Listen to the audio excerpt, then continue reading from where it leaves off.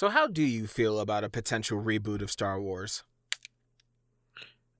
In terms of doing the same stories again? In terms of, keep the skeleton of the story, but, I don't need it. It's a reboot. So... No, I'm not interested. Why specifically? I'm not interested in seeing Luke Skywalker's story retold. Because it was so good it's not that... No.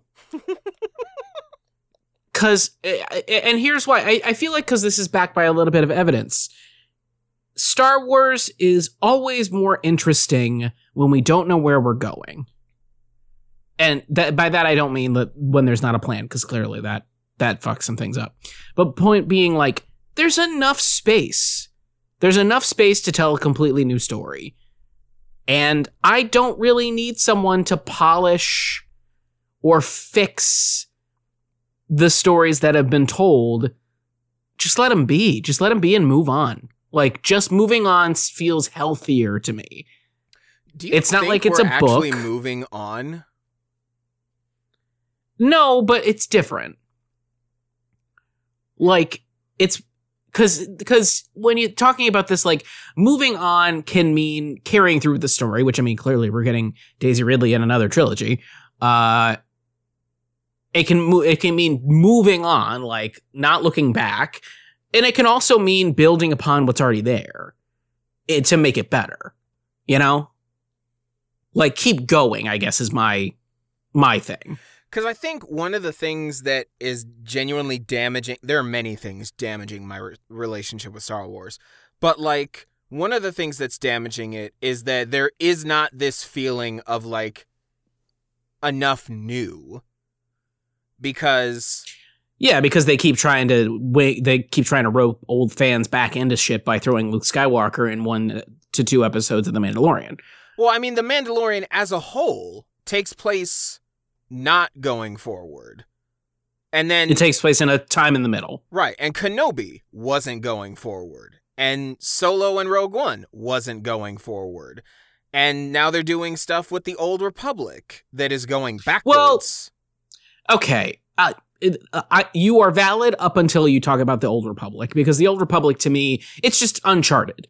It's Uncharted. It's you're valid in saying that, okay, the time between the Clone Wars and A New Hope has been tread. We've done it a lot.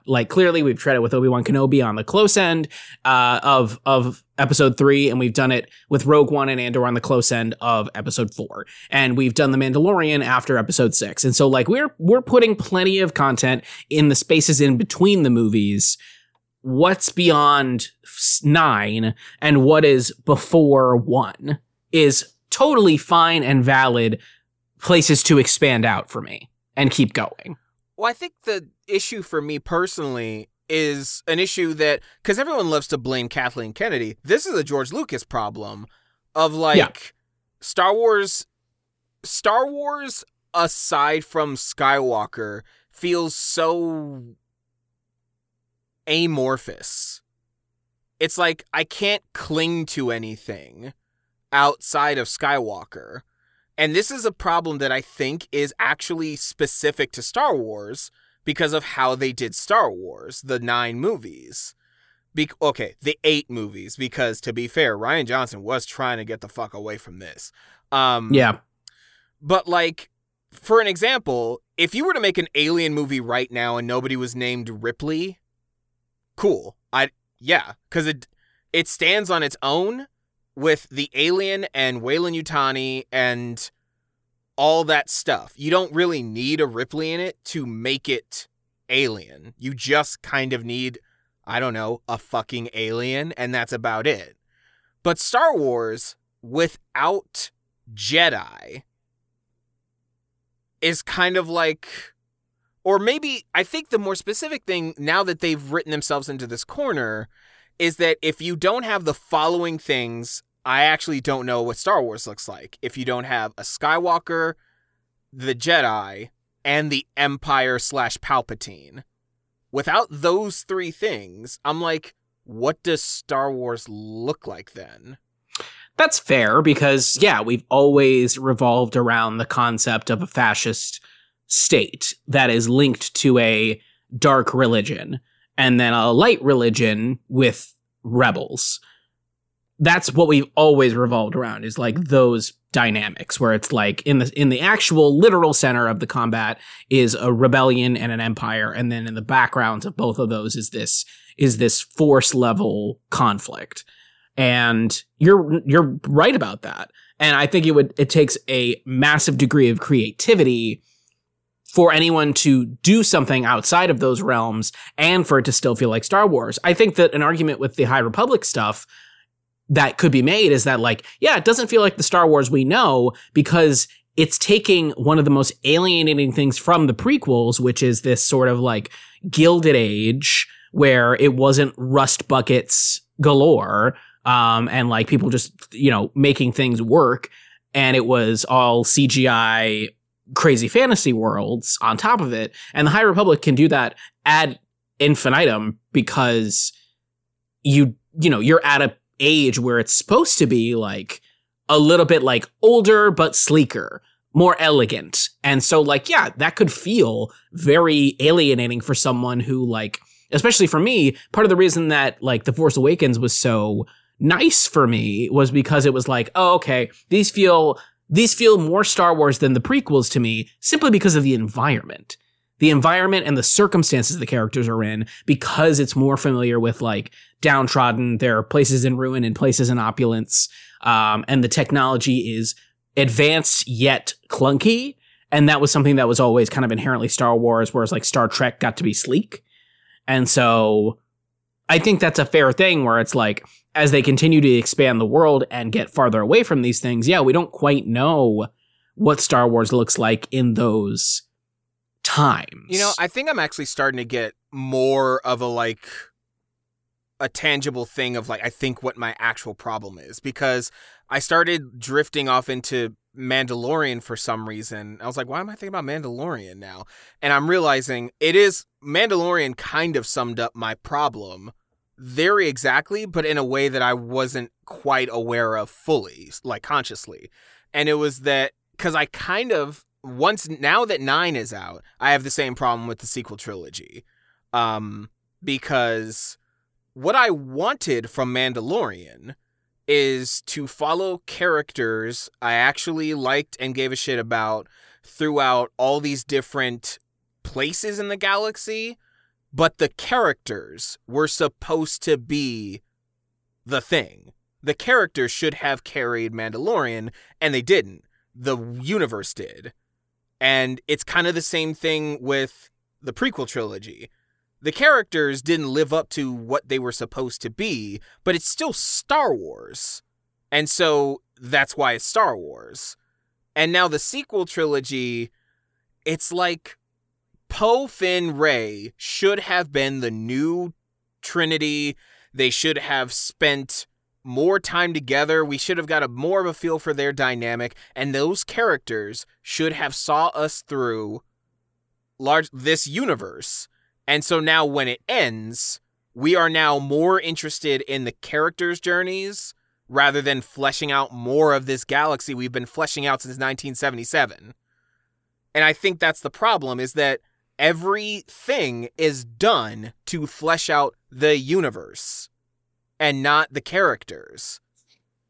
And I'm like, I think that's the problem. Well, and what's interesting about the sequel trilogies is that, like, there is this pitfall anytime you don't get far enough away from a set of original characters, in that, like, it reminds me a little bit of, like, I never watched the sequel series to Naruto. I barely even finished Naruto.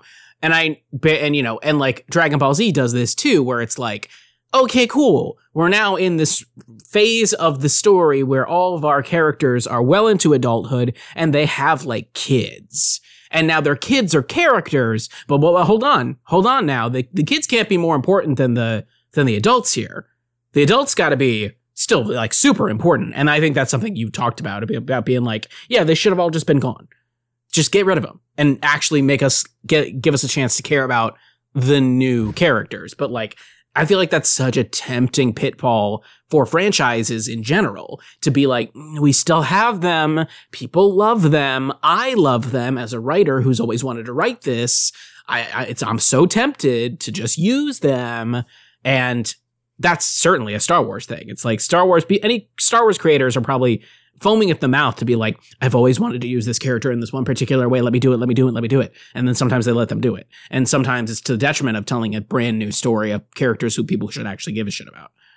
Yeah.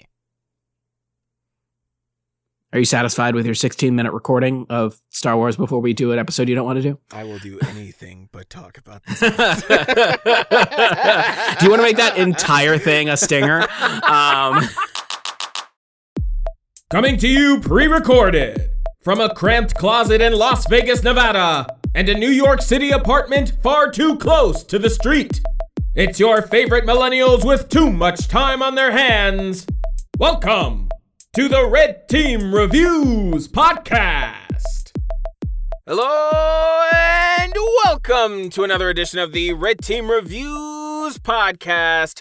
I, the voice you're currently listening to, am the voice of TJ Patrick.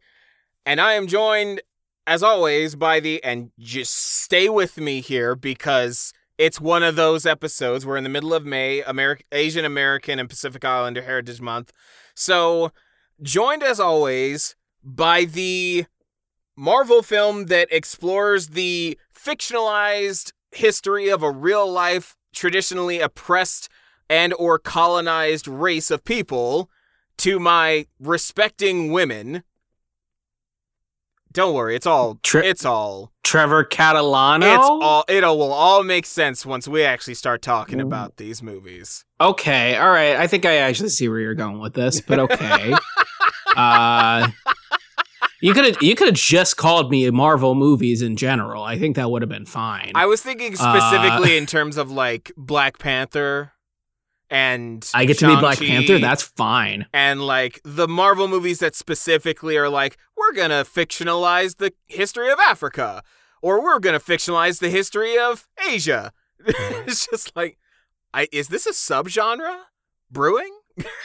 Well, listen, okay. I've already gone into went into Afrofuturism, so like that's also very different conceptually, those two movies. But anyway, we are not here to talk about those. We're not because here to talk about Marvel today. Of course not. Why would we? This is a negative review episode. This is, oh wow, we did just... We're not even being subtle about it. All right. This is what happens when we don't do our research, quite frankly. This is a constructive, critical, and constructively critical episode. I don't think we're going to be that constructive.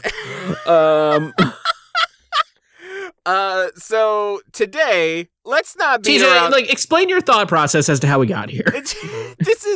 Look, let's not beat around the bush on this, all right? It's Asian American and Pacific Islander Heritage Month.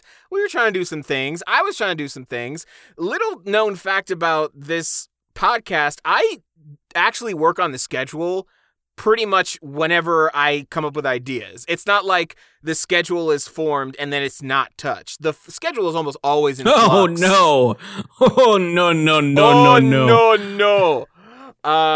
If quite frankly, if TJ had gone to a movie on Tuesday, I had suggested him, we would have been doing a different episode this week. We will still do that episode next week, but it would have been a completely different order. And maybe we would have had time to make a different choice and do this research. But no, I sunk $8 into this, and so we're covering it. And I sunk gas money into this. Right. Which so we're covering it. I'll explain. So I have jotted down ideas for 2024 for this podcast. That should tell you everything. And that's how I've done it since 2020. I am thinking like months ahead in terms of what we might do. And so the films we are doing today are films that I have been circling the drain on for a while, one in particular. Those are Lust, Caution, and Decision to Leave. Now, Decision to Leave is a movie that literally came out like last year. But I heard about it through Amanda the Jedi on YouTube, who is a great great YouTuber that loves movies, like regularly goes to film festivals. So a lot of the time I'll actually learn about these more, I guess niche in the sense that like I don't regularly see them advertised here in America randomly. It is genre and international. Right. Like, it is thriller romance genre. It is Gone Girl genre. And it's international. That's hard to break through an American audience. Right. And it is a foreign film, and foreign films in general, like, just, they have a tough time making the trek across the sea here to America, because we're dumb Americans that don't like reading while we watch movies. Well, speak for yourself. We also make a large portion of the movies in the world already. So, like, that's also a factor. Yeah, but that means we also make a lot of the shittiest movies in the world. Agreed. So I don't know. We could watch that Russian Avengers movie someday and see how true this rings. I refuse. I would walk out of this closet the day that you... But that's interesting because there's also a British Avengers that has nothing to do with the Avengers. It's just a film that happens to be the called title, yeah. Avengers. Yeah. So that would be an interesting, like, double episode. Oh, God, that'd be a weird-ass episode. I know. I'm actually totally fine with this. No! I can't believe... You always mistake how much I will do it for the bit. Well, you didn't do Jimmy Neutron for the bit.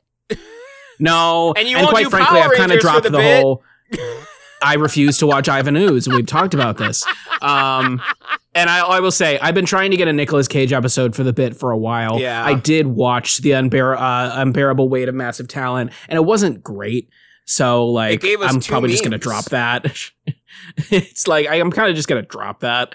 I love Pedro Pascal, but, like, yeah, the movie itself was not that great. So I'm like, okay, cool. The point of this was for me to be, like, really gung-ho about that movie, and then talk about it later, and I just got tired of waiting when the meme came out, and then I watched it and I went, oh darn, well now I don't want to do it. Because then we get an episode like this. So yeah. So Lust Caution. Okay, well, so Decision to Leave, yeah, I found out through Amanda the Jedi on YouTube, and thought, oh, that might be a good idea to, like, keep that in our back pocket for when May rolls around. So we have, like, some really good movies that don't already have a lot of attention, like, you know, unlike A Crouching Tiger, Hidden Dragon, that type of thing. And then I had heard about Lust Caution, I think from like Cinefix or something like that, or like one of these things on YouTube that is just like talking about like fucking The Mirror and all these like artistic foreign films that I've never heard about. And I had heard about Lust Caution through there and always kind of kept it in the back of my mind, to the point where we were supposed to do Lust Caution, I think, last May and maybe last February, but definitely this February. We thought about it was like being paired with In the Mood for Love as well, which we dropped this time in favor of doing these two opposite each other. And like thematically, that makes more sense to do these two together. Yeah. But here's the problem. TJ and I don't like this genre of movies. That's just, we don't watch these kind of movies. So like, this is gonna be a short episode. This is actually something I should have brought up off mic, but I might as well bring it up now. Given how we feel about one of these movies in particular, which do we start with? I think we just go chronological. Okay. So we're gonna take our castor oil now. We're gonna take our. I mean, it doesn't really matter, TJ. It's just two bros cheating on their wives with Tang Wei, 15 years apart because they're not gay. Yes, I worked on that. God damn you. Because yes, that is another connecting factor to these movies, is that both of our men in these movies cheat on their wives with the same actor. the other woman in both movies is the same actor. And I had no idea. The main character is the same actor. I had no idea when I pitched going these. in. And her name is Tang Wei. And if there was an American reboot, they'd cast Constance Wu, I guarantee it, because they do actually look kind of similar. Sandra Oh should be in more things. Ooh, Sandra Oh would be an amazing pick for a Lust Caution redo, but I don't think they should redo Lust Caution. So, also, what would make Ang Lee want to redo this movie? Like, don't let Ang Lee do it. Yeah, don't let him. What would make him want to? Oh my God! So, Lust Caution. Long story short, we neither of us have history with this movie. I foolishly had this movie in my hands via rental from my library like in January or February, and had the idea to watch it early because I still wasn't completely sold on whether or not we should do it for Valentine's Day. But we ultimately ended up... Yeah. Your name's looking real good right about now, isn't it, TJ?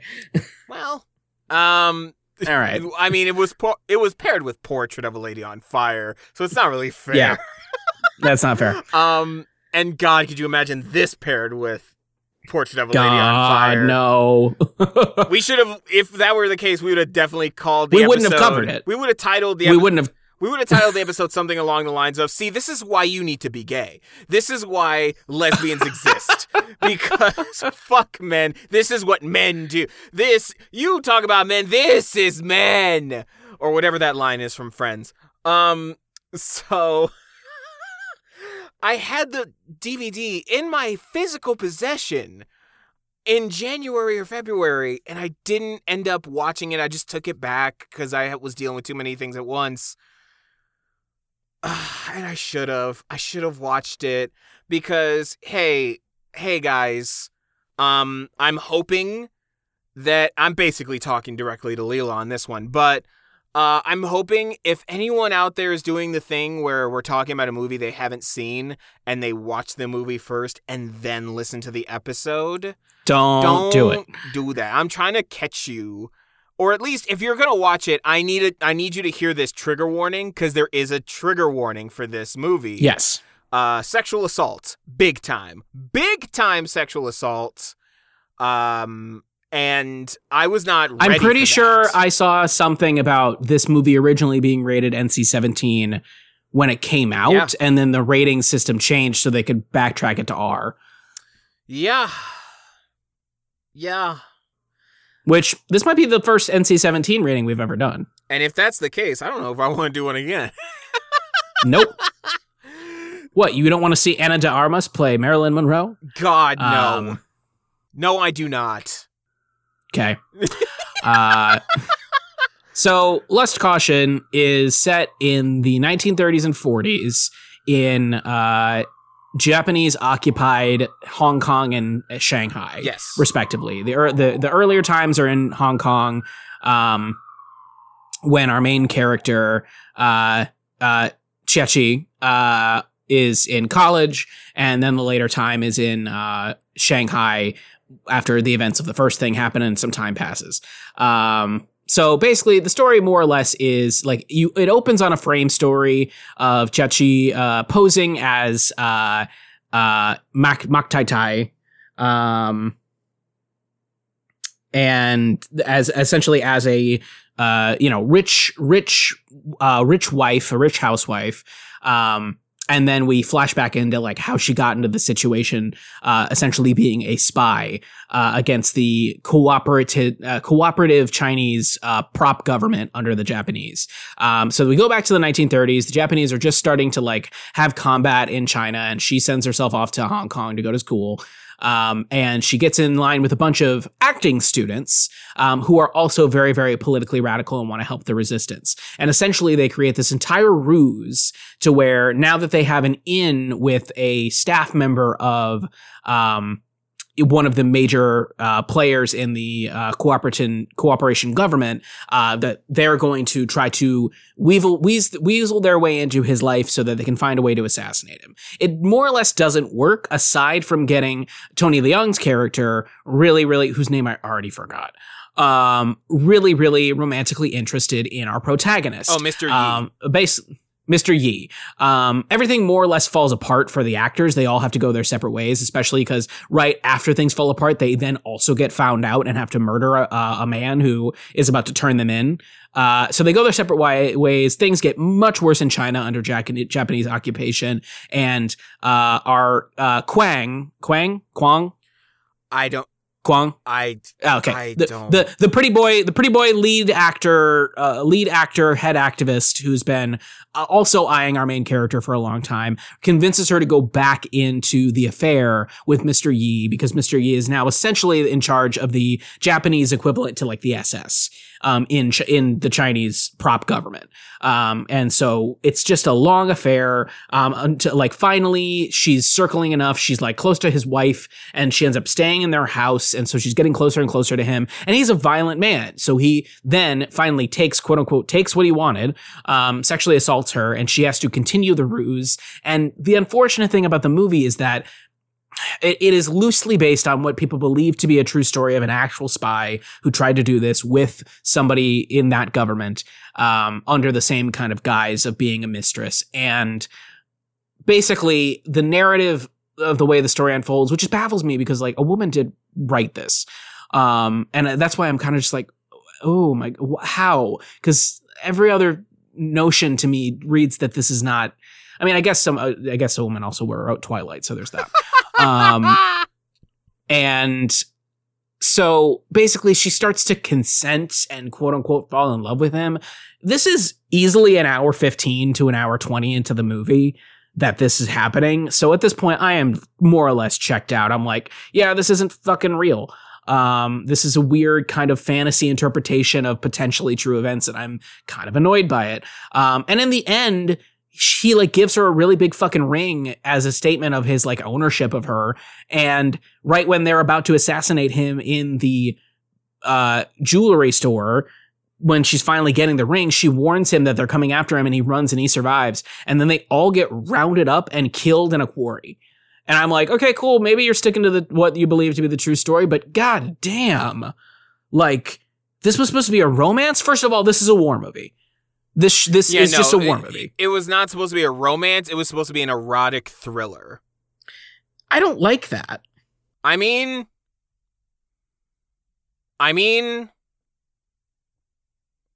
look, no. I mean, I'm with you. Because I do think there were certain steps that maybe could have been taken to address this. I mean, first of all, this movie did not need to be like fucking 2 hours and 40 minutes. I'm sorry. Yeah. It didn't. It could have been like 2:10, 2:15 easily. To the point where like when I first saw that it was 2:40 and wasn't quite, I was absolutely tracking the plot because like a lot of the terminology I wasn't quite picking up on. Like I know the history, but like I had to look up the fact that they were calling everyone Tai Tai and I was like, oh, it's like First Lady. It's like a title given to women who are wives of like officers. And I was like, okay. So like I had to look those things up in the top of the movie. And when I knew that it was 2 hours and 40 minutes and I saw her doing a play, I was like, oh, it's one of these movies where the character does a play for a portion of it. Great. And then it turns out that the actors are like pivotal to the plot. And I was like, I actually didn't even expect that, quite frankly. I knew that because I think the most I knew about this movie was that it's about a group of actors in school that are patriotic and determined enough to actually try and use their acting expertise to try and infiltrate and assassinate a corrupt government official. And then it's all about how, like, you know, it's tense and they're not sure if they can pull this off. And the main woman has to genuinely seduce this man. And, you know, the way I thought it was going to go into it, it would have been kind of like a heist or like a political thriller movie in a sense, but just with some, you know, very tense, flirtatious scenes. And that's all I was expecting. And instead of that, I got a long, dry movie about a guy that cheats on his wife and doing forced, unconsensual BDSM to a woman that's actually let's not even loop BDSM into this, because like it's not even. Well, because, like... It's just, like, abusive. Like, BDSM has, like, boundaries and safe words, and... Yes, that's why I'm trying to say unconsensual, because I'm like... It's so twisted, because I'm like... So, wait a minute. In his head, how is this supposed to go? Because you do this to about 90, maybe 95% of women... I don't know how you think this is going to keep going. Not when you haven't had any kind of conversation about this. There's never been any kind of like sense that this was going to happen. And then you just start assaulting this woman. Even if she was into you, it's like, I don't know how this just doesn't stop in any other universe other than... I mean, they would both have to be into this specific style of sex and intimacy. No, and like that's the thing is that like we actually have an entire scene where she has to learn how to have sex with another dude in order to get away with that. I almost gave up on the movie right then and there. Yeah. Cause gross.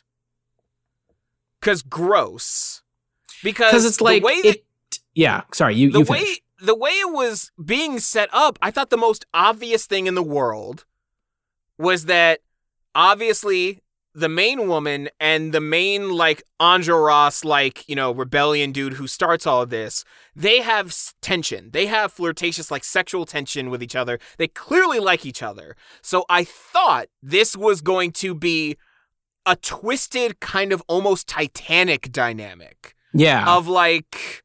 You know, these two... Like, she has a real boyfriend, you know? Right. These two have genuine feelings for each other, but then he has to watch her try and seduce this very dangerous man. And I thought it was going to go that way.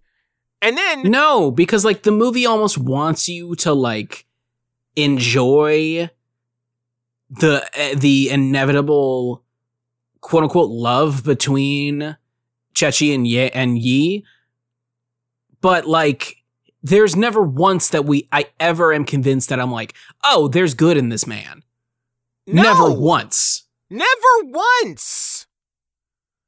To the point where the ending is completely ruined because you failed in that. There was no way that this man probably ever could have came back, but it felt like you didn't even try to like humanize this man in any kind of way, have them have any kind of sincere connection other than she just says that she's falling for him, that he's working his way into her heart like a snake, which isn't even that much of a romantic kind of compliment. It's abuse. So the movie is not a commentary on abuse by any means, because it's not really setting us up for any sort of like complex understanding of that dynamic, nor is it a romance and trying to save a character, nor is it really getting deep enough into the political intrigue and the other machinations of like what's going on around them for it to be a espionage war movie. It's like, it's just kind of a limp, weird. I don't even want to know. I hope it's not someone's fantasy. I mean, there are people who have like, you know, consensual there was just a show assault, there was like fantasies, there was just a show at my theater that is one of my favorite pieces that they've ever done there, where they're having college students in the wake of a sexual assault talk about like what they quote unquote like and what they want and what they think they should and shouldn't do. And it's a complex thing because you'll have two characters in that scene on opposite ends of the spectrum of like one who's scared of everything, probably because of past experiences, and another who probably had an introduction to sexuality in a time and a manner that was not great for them, but is like, you know, is empowered by the want to be like not a human for a moment. And so like, I want to like live in a place where like people can have desires that are valid as long as no one is subject to abuse and that it's like consensual. But like, yeah, that's not what this is. It's not having that conversation. It's just showing us sexual violence. And this movie's too long. It's a bit too, I don't even feel comfortable saying indulgent, but like, it's tired. Yeah, it's like taking too much time to do this. Like the assault into consent pipeline story was tired from the first time it was told. And honestly, I think this movie could have just been made much more tight if the climax was like the first time they were about to have sex. If you were leading to like all of it was seduction, all of it is leading to finally the guy gives her like a coded message and it's like, meet me here at this time and we're gonna do the do. And then she informs the rebels and they're like, okay, it's fucking go time. But we like can't move until. And leave it open-ended. Until like, we can't move on anything until we're definitely sure he's there. He's definitely not in any position to like, run or defend himself or call for reinforcements. So it's like, you kind of have to stall for a bit. Hopefully nothing goes too fast, too soon or anything like that. But like, you have to make sure you get him in the room and you stall him for a bit. And then we're going to try and either sneak in or like take out all of his guys and then ambush him in there while he's got his like pants between his ankles and shit.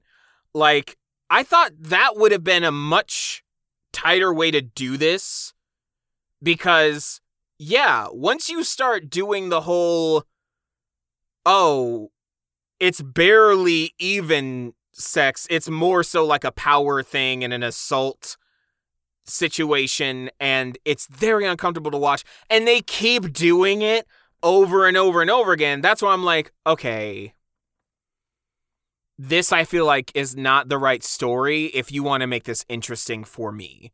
That's me. It might not be everybody, but I'm saying personally, like, I didn't need this. I didn't need 240 of this. It's also just like kind of predictable. It is there, except for the ending, yeah. Like, I also don't get anything from these, I don't get anything from these sex scenes in terms of narrative. No, I fast-forwarded through every sex scene. Yep, same. Once that first one set the tone, I was like, no. It's like, are you just trying to be subversive to be subversive? I also had to have a laugh moment where like she's meeting Kwong in the movie theater, and he's like, I'm not gonna let you get hurt, and I'm like, bitch, too late. We almost said the exact same thing. It's like, I said basically that while I was watching. I was like, she already has been hurt, bro. And like he has Tony Leung has a whole monologue where he's like, I started hating the people around me because I thought about them having sex with you. And I'm like, I hate this. I hate this. So many men have said that in so many movies. I hate it. I hate it so much. And look, if we wanted to do 50 Shades of Grey, we would have done it in February, okay? Like no. I'm over violent men. I'm over it. Same. But you know what I'm also over, Trev? Am I supposed to answer that? I mean, it's rhetorical, but you're supposed to respond. You're over the presence of that many white people in Shanghai in 1943? No, I'm used to that. But once I saw Fearless, they had the same kind of thing. Yeah. But you know what else I'm tired of, Trevor? What? So, Decision to Leave. Yeah, okay, moving right along. Decision to Leave. very similar. Very cut and dry. It actually does take place largely in like 2022 or maybe 21, but like it's modern day. And it's about a Korean detective who is in Busan doing a couple of different cases, like a couple different cases kind of come and go throughout the movie. But one specific case is about a mountain climber who apparently fell to his death. And at first they're just, they kind of assume like maybe he just fell, but also they have to be diligent, do their due diligence and like look through all the potentials of like, well, he had a wife, maybe his wife killed him. Like let's explore that. And apparently he did beat his wife, which is well, yeah, now we really have to look into her. But as the detective is looking into this female suspect, he starts to basically become obsessed with her. And it really straddles the line a couple of times of sometimes he's doing genuine detective work, and then other times he is literally just stalking her. So it's and it only kind of works because at the end of the movie, she absolutely admits to having a voyeurism kink. I don't even know if that makes it work for me. No, it doesn't work, but you get my point. Yeah. And eventually they start this. I was about to say friendship, but no. This relationship... they don't kiss until now 100 minutes in. Which is honestly fine, but their quote-unquote relationship is literally the definition of boundaries. What's that? Yeah. Because she just kind of has free reign over this dude's entire life, basically. Yeah. And also burns the evidence from her own case in his own apartment while he watches her do it. And it's just chill. It's just yeah, all right. But eventually he figures out the case and figures out, oh shit, she actually did kill her husband. But he can't go through with turning her in. And he's oh, I can't believe I compromised this case because I was crazy about the suspect and I'm now ruined. I'm now he says broken. I'm broken. Oh, I'm devastated. And he tries to part ways with her and he moves back with his wife. City. Yeah. And then she follows him. Because she ends up with another shitty guy. She's now which is a trope I hate. Remarried within a year. No, it's... Oh, yeah, that's right. It is 3 months. Shit. No, 13 months. That's what it is. Yeah, it's a year later. And she's already remarried to another scumfuck. And this guy has people after him. And he mysteriously dies as well. So, of course, the detective is look, fool me once, shame on me. Fool me twice, you can't get fooled again. So, The Who. Can't believe George W. Bush makes a cameo in this episode. God damn it. But, so, God, Bush was president during Las Caution. Or Horatio from CSI Miami. Oh, well, I guess so. I was quoting a very specific George W. Bush quote. I know. Oh, okay. But yeah, she follows him over to this other city where he's living with his wife. Oh yeah, he's married, by the way. I don't think I mentioned that yet. And her new husband also ends up dead. He is hardcore, you killed him. No, because you're not going to do this to me fucking again. I may have somewhat believed you the first time, even though I kind of didn't. This time, I'm going to catch your fucking ass. And lo and behold, she actually did kill her husband this time. But she killed someone else. But she killed someone else to prompt the guy to kill him. And it's so much, and they kiss on a mountain as it's twisty. He scatters the ashes of her grandfather and mother, and it's just okay, all right. And then he immediately comes back, and his wife leaves him, assumedly for her coworker friend, but maybe not, because that's really ambiguous. And I'm of all the things to be ambiguous about, why be ambiguous about this? I don't know what. Oh, okay, fine. I mean, his wife is just a squiggly line of a woman, quite frankly. They definitely characterize her. She cares about him. Yeah, but they very much characterize her as the kind of woman who's so we're just gonna get you some new slacks, and then everything's gonna be all right. That's who she is in this movie, and so she made me laugh all the time. And I was just oh, you poor girl, you don't know how to live in the world. You don't know how to do this. Wow. What? I'm not gonna try to trash her. She's just kind of like that. Just read her for so much filth. Yeah, pretty much. Just that, like, very, like, tight-lipped, I'm not gonna say what's happening, and I refuse to take control of the situation, so I'm just going to, like, tap you, is what I'm gonna do. Okay, so the guy that actually killed her husband mentioned that he put a tracker in her phone, so they used that tracker to track her down, because, I mean, they did realize that, like, oh, well, she did actually kill somebody.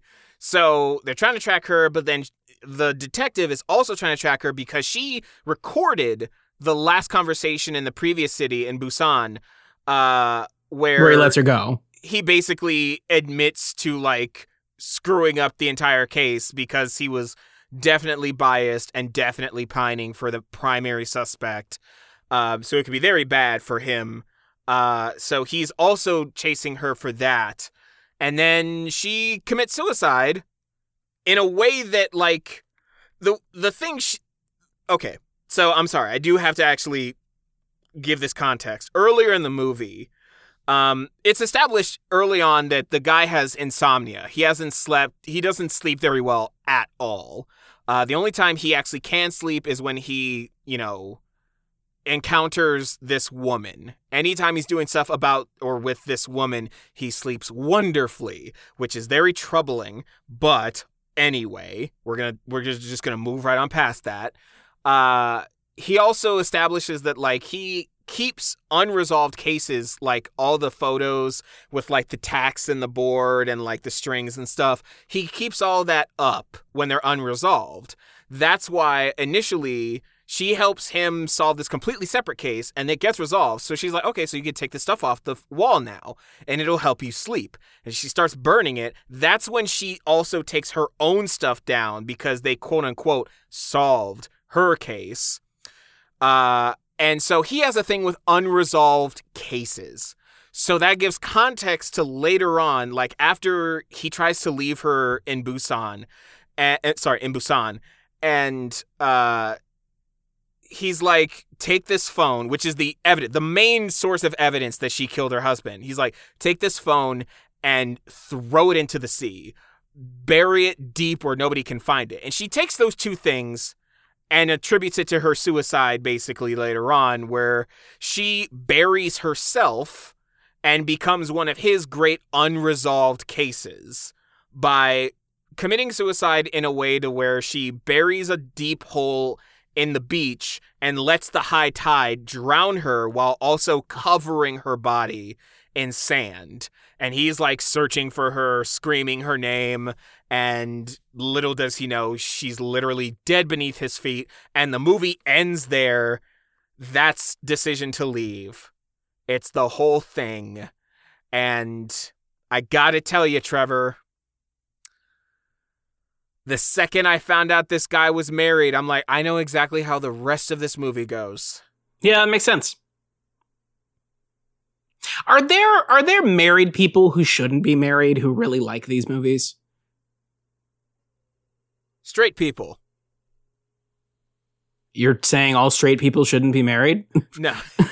I'm tempted, but no. Are there just a bunch of Gen Xers and boomers being like, oh man, I loved that. What do you want, honey?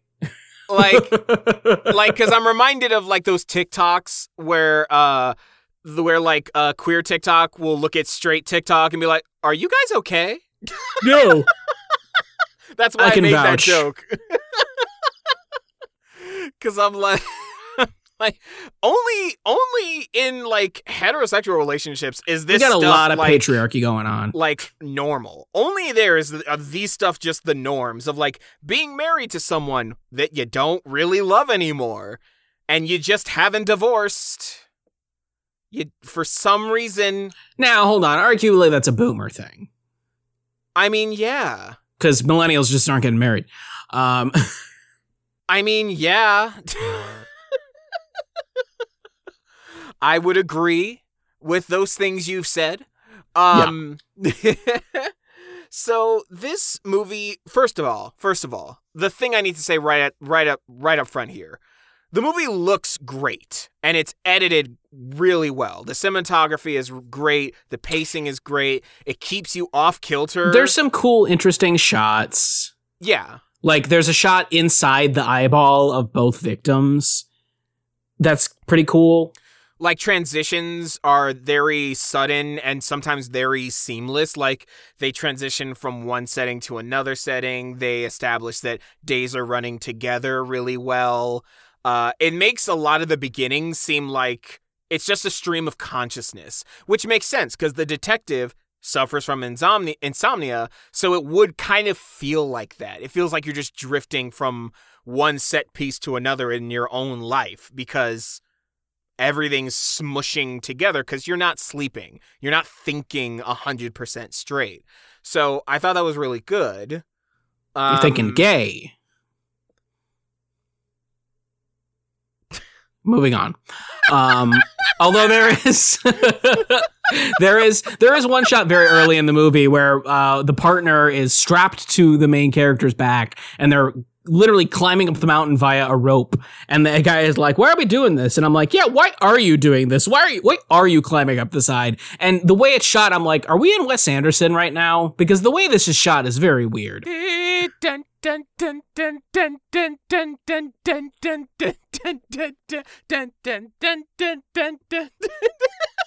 That Wes Anderson trend is happening like as we speak. So. Just promise me you won't make our trip to see my parents a Wes Anderson movie. Oh,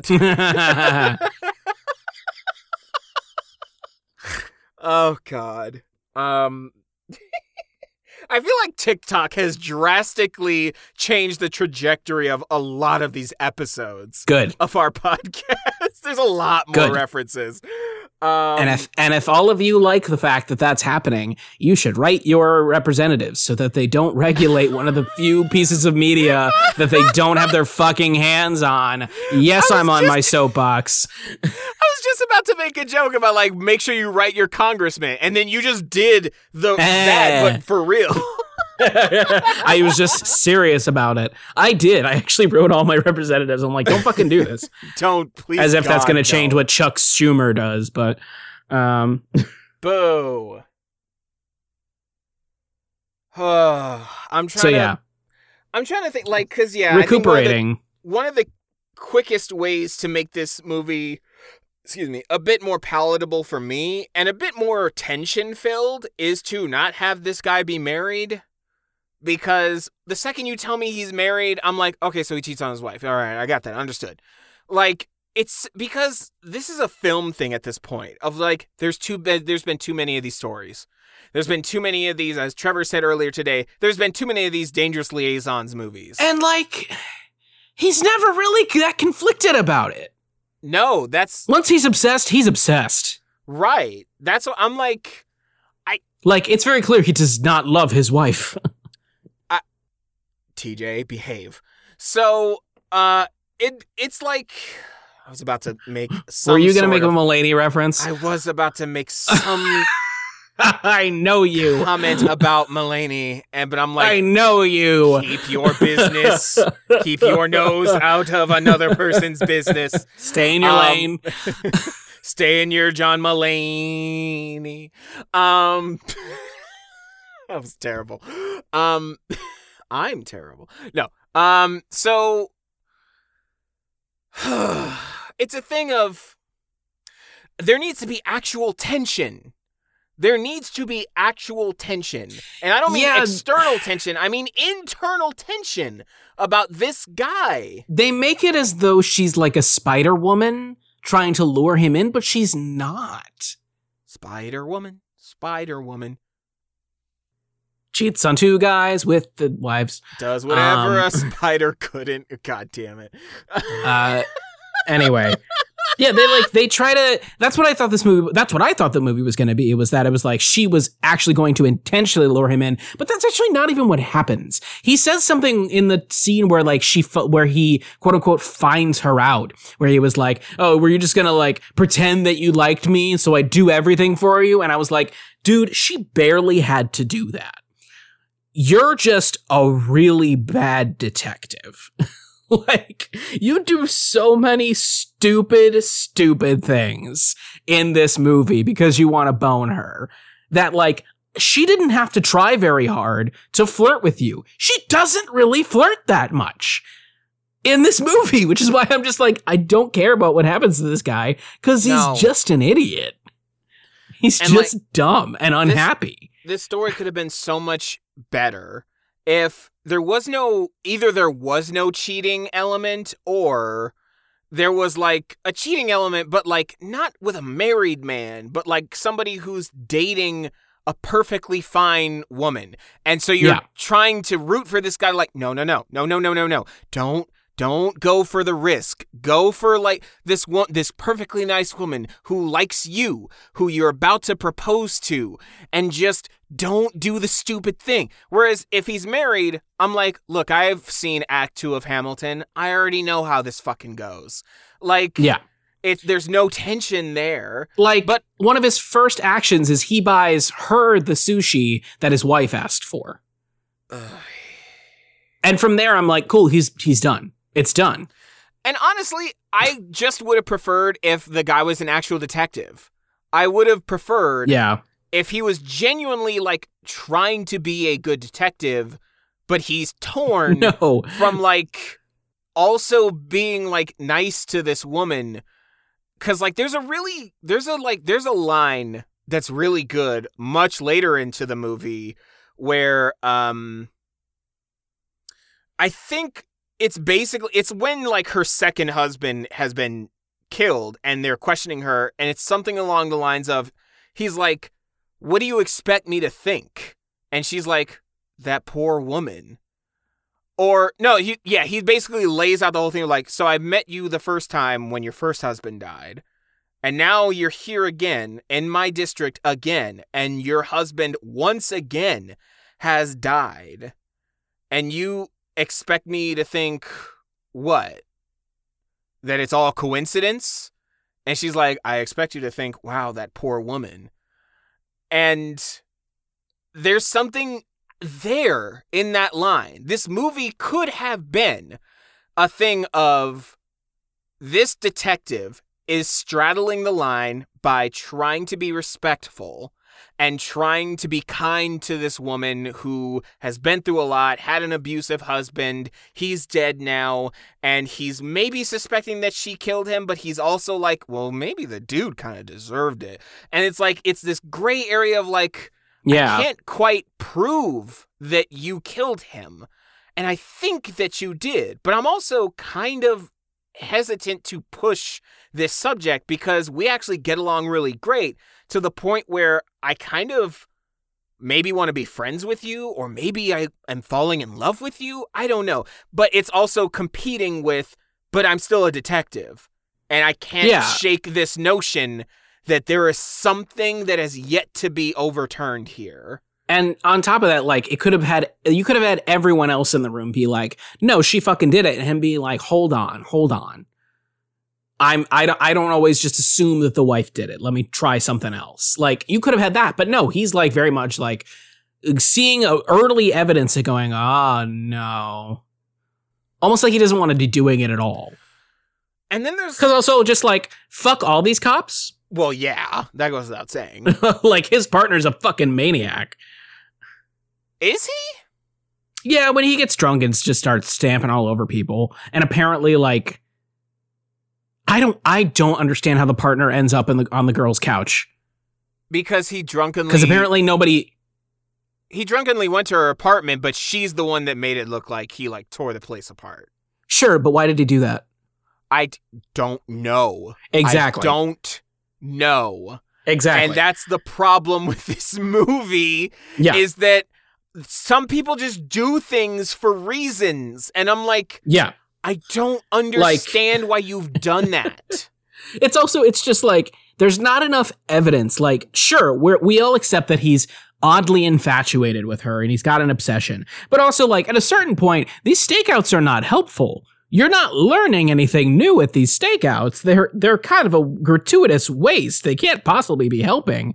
And like, everything is just deeply unethical, where he's just like, oh, I have her phone number. I'm going to text her a piece of evidence and see what she says. I'm like, no. Oh my God. No, you don't do that. Like, you don't go to her house and stay there or cook for her. Like, again, this would be a thing. Telling her the name of another suspect? This would be a thing that would be 100% different if there was no wife, he was single, and the case was supposedly wrapped, and everyone around him was just understanding of like, oh yeah, well, I guess it was a suicide, and oh well, case closed. I guess that girl is like free to go, and she's completely innocent. And then the woman approaches him and is like, maybe now that the case is done, we can actually like be friends. And he's like, yeah, I don't see why there would be a problem with that. The case is closed now. If it's after that and there's a hard sense of like, there's no ethical thing, she's been cleared of any charges, and now all this stuff starts to happen, and then slowly but surely through the movie, he can't shake. Something doesn't feel right. Something isn't quite right. And that was the movie more than anything else. I think that could have worked. But like, no, but he decides that showing her his stakeout phone recordings, voice recordings, is romantic. Just everything with the voice recordings. The fact that she like then starts to like it, and then also does her own voice recordings, and it's a whole plot thing that they both use voice recordings. And I'm like, listen, no one uses voice recordings that frequently. No one. No one does that. And there's a moment where in the second murder, he starts to take a voice recording and then stops. And he's like, no more of that. And I'm like, yes, in a different version of this movie, that would have been a great thing of like, once he starts sniffing like the smoke of a fire that is the guilt of this woman, that is when he could start like, she knows my patterns. She knows my habits now. Let me deviate so she can't fully predict what I'm about to do next. Or she can't trap me some kind of way. Or I guess basically I want this to be a noir. I think that's just it. Yeah. It's just like, because she could have just been a femme fatale, which is fine. It's a thing that has existed for many decades. But I like it when he's talking to the old woman and he calls her granny, and she's like, where do you see a granny? I'm like, yeah, you tell him. Your relationship with older people is fascinating, right? Very storied in this podcast.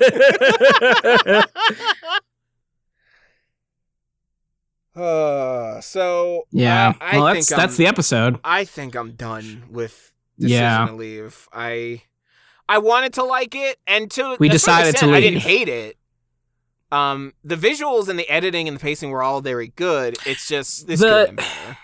The whole thing of him being inside the investigation when he's not physically there, though, was like, I just think it was poorly executed.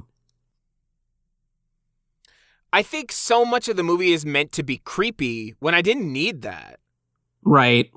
You could have just told this largely straight. I think I'm a creep. That's a thing that I keep finding myself saying in a bunch of episodes recently. Of just like, if you would have just done this straight without trying to do an extra thing on top of it, like if you would have just given me the thing on the surface as it should have been. What the hell am I doing here? Then I honestly would have liked it more. I would have been fine with that. I don't belong here. I mean, I don't belong here. So then decide to leave. I'm sorry, you're setting me up for a very dark joke, and I know you don't want that. Okay. So no. I know. No. Don't go rock climbing, TJ. Don't go into the light.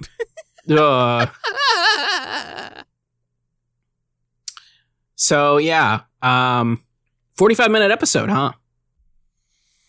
Yep, I'm sure we don't have anything else to talk about.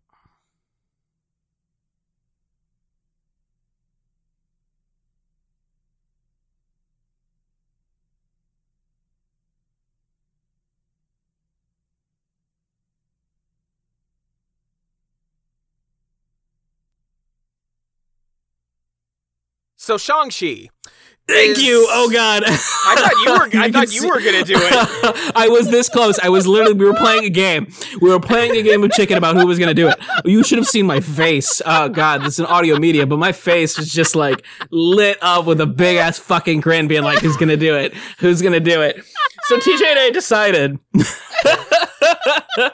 that like this was not enough content because we were both just like, man, we're just gonna put these things in the fucking dirt. We are gonna put these things in the sand on the beach like Tang way and be done with it. But that's not enough content. So we were like, what can we do? What can we do? Do we postpone it? Do we put it with something else? Like there's that Celine Song movie that's coming out, but it's not till June. Do we do it later? Do we try to do one of the other episodes we want to do early and just switch it around? And then I went, we could do Shang-Chi.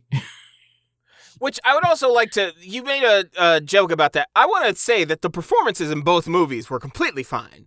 Yeah, absolutely. And specifically, Tang Wei, like, yeah, very good in both movies. A very talented actress that I think just happened to be in two movies that were not for us. So yeah, absolutely.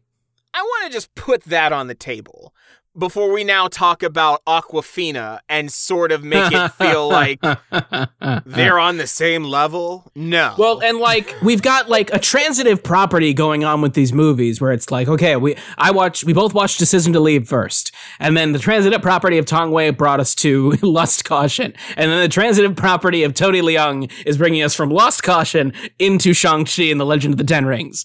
And I'm like, cool. That's enough for me. I would have preferred it didn't. So like quite literally, this is almost like two episodes smashed into one. And we tricked you. Haha.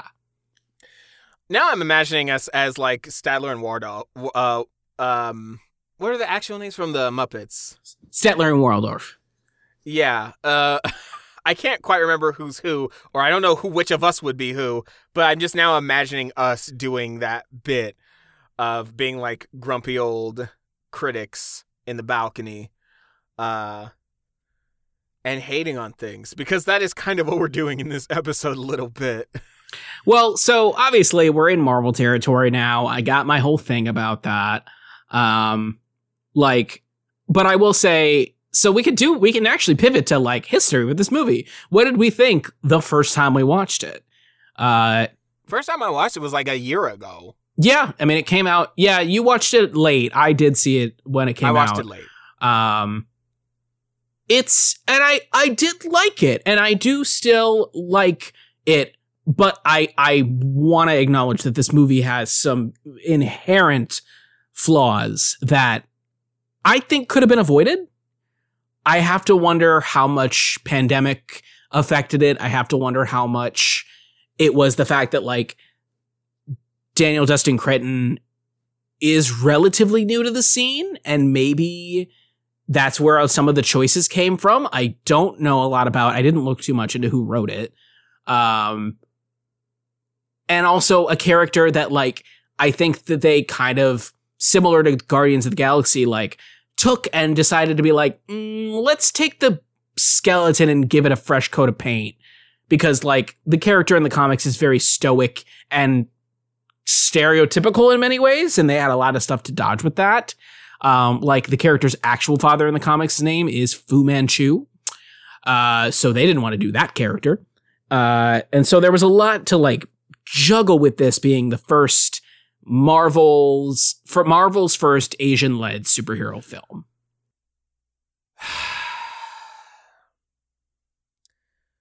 Deep beleaguered sigh. To watch this after the ending of Lust Caution was certainly a choice. So this, if you're asking me my history with this movie, the first time I watched it, it kind of just passed through me. I was like, okay, I accepted it and I moved on. And then I watched later on, I watched a video from this YouTube content creator and author of two different books that I think have done pretty well, whose name is, and I really, really hope I get this pronunciation right, Shirian, oh my god.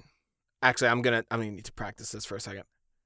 Shiran Zhe Xiao. and they are a really good content creator, so I just have to assume that their books are also pretty good. Because what they have done, and it started with the 2020 Mulan, which is a great way to start your YouTube career, where they basically are, I believe, a Chinese person, and therefore, and they have studied history pretty extensively and know a lot about Chinese culture and history.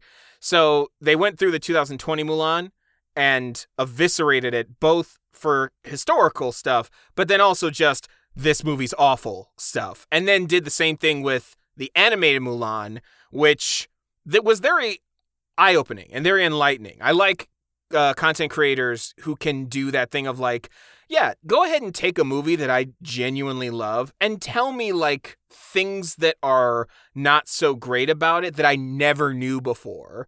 It won't effectively like ruin how I view the movie, but it'll make me like more knowledgeable about this stuff. Like how in Mulan, the animated one, it doesn't make any sense for Mulan to cut her fucking hair. Like, it actually really doesn't make sense for her to cut her hair. It's like a really no-no thing in Chinese culture. So, long story short, they've done all this stuff from like Turning Red to Avatar, and they did a video on Shang-Chi. So I watched the video on Shang-Chi, and some things the movie got surprisingly right, and then some other things it's more, and I think it was a more of a thing like the 2020 Mulan of just like some of the things are just symptoms of a not so great movie. Yeah, I get that. If you would have told me that this movie was actually written now during the writer's strike, I'd have been like, I buy it. Yeah, no, I also buy that. Which is why I'm kind of like, all right, what did they do? Did they fumble the bag specifically because they didn't quite know what they wanted to do with the source material? Because the source material is just rife with prejudice and stereotypes between his actual father and the Mandarin as a character. In general, like, you know, it's rife with pitfalls. So like, did they really not know what to do with the source material, or did they come across constraints because this thing went into production probably right around the same time that everything locked down? So like, that's a problem. So you got to like then get people back on set as soon as it's safe right away to make the movie. So like, what are you doing, you know? Or did they make half the movie and then have to come back and make the other half of the movie? I don't know. I didn't do that much research. Do you want me to give a very brief overview of the plot and then we can get into it? I just realized how close Shang-Chi is to Shanghai. And I'm wondering if that was on purpose. No, I don't think it is. I don't know, dude. Shanghai is one word, Shang-Chi is I'm just saying word. If you look at them spelled as words right next to each other, it's like, Stanley, did you do that thing you like to do again? Anyway. Yeah, go ahead. So, realistically, let's be real. Shang-Chi, unfortunately, doesn't get to be the starting focal point of his own movie, because we start by catching us up in the Marvel Cinematic Universe on the actual 10 rings and the man who ran them. He will never actually take the Mandarin name for himself. And so his name is Wenwu. He is thousands of years old and he has command of the 10 rings.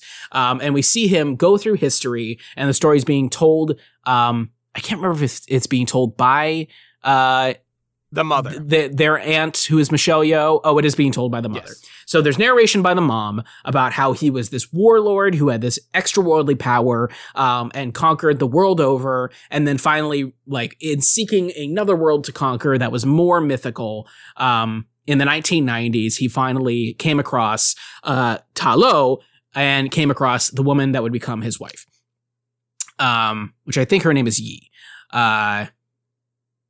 Lee? No, Lee. Her name is Lee. Her name is Ying Li. And they have this essentially like homage fight to Wire Fu, that kind of makes them go, oh, hey, we're kind of evenly matched. You're kind of interesting. You're kind of hot. Kind of like you. And then we flash like 2 seconds later and it's like, oh, hey, no, they're married. They have babies. And he gets to kind of like be that man for a little bit. Things eventually break down. I'm going to tell the story not totally in the narrative as it's told. But essentially, they have kids. She dies. We learn how she dies later in the movie. And he kind of goes back to his life of crime. And their two kids grow up in this environment around the Ten Rings where Shang-Chi, his son, is trained to be an assassin. And the daughter kind of has to just sit in the background because misogyny. And so we flash forward. Shang-Chi is going by the name of Sean in San Francisco, hiding away from his father by being a valet, alongside his best friend Katie, who's played by Awkwafina. Essentially, there's a plot in motion when Shang-Chi gets a postcard from what he believes is from his sister. And then subsequently, very shortly after that, some of the Ten Rings soldiers, including a guy named Razor Fist, who has a stump hand that then becomes a flaming sword, track him down and try to steal his pendant that his mom gave him. They end up stealing the pendant and he gets away just fine. And so he goes to try to help find his sister in Macau, where he's been set up to find her with this postcard. Katie goes with him. They find out that his sister, while she was kind of in the background of his entire life, and he thinks she's one person, she's actually running an underground fighting ring at the top of a half-constructed tower. And we also get a Wong and Abomination cameo at this point. So they fight for a little bit. He learns the backstory of what his sister's been up to for all the years. I think it's been about like 10 years or some, since he ran away, after he was on a mission, succeeded in that mission, and then fled because he didn't want to deal with the consequences.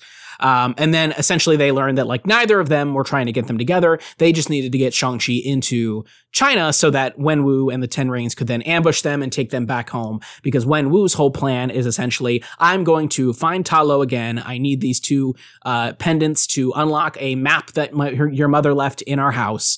And I'm going to reunite our family. And they basically look at him and go, she's dead. You're crazy. We don't want to do this. And he goes, fine, I'll lock you up. They meet, they get locked up, and who is also locked up, but Trevor Slattery, who was the Mandarin in Iron Man 3. They team up with him and a mythical creature, because slowly as they start to talk more about Ta Lo, they're realizing, oh, this place actually might be the real deal. I mean, our dad has 10 rings. There were aliens. There are, crazier things to believe. They break out relatively easily, because, his sister, Xialing, knows the compound really well. And so they get the help of Trevor Slattery and Morris, the creature that they never say what the creature's actual species name is. And they get to Ta Lo. They go through this maze of bamboo that's constantly like a shifting maze, kind of like in Harry Potter.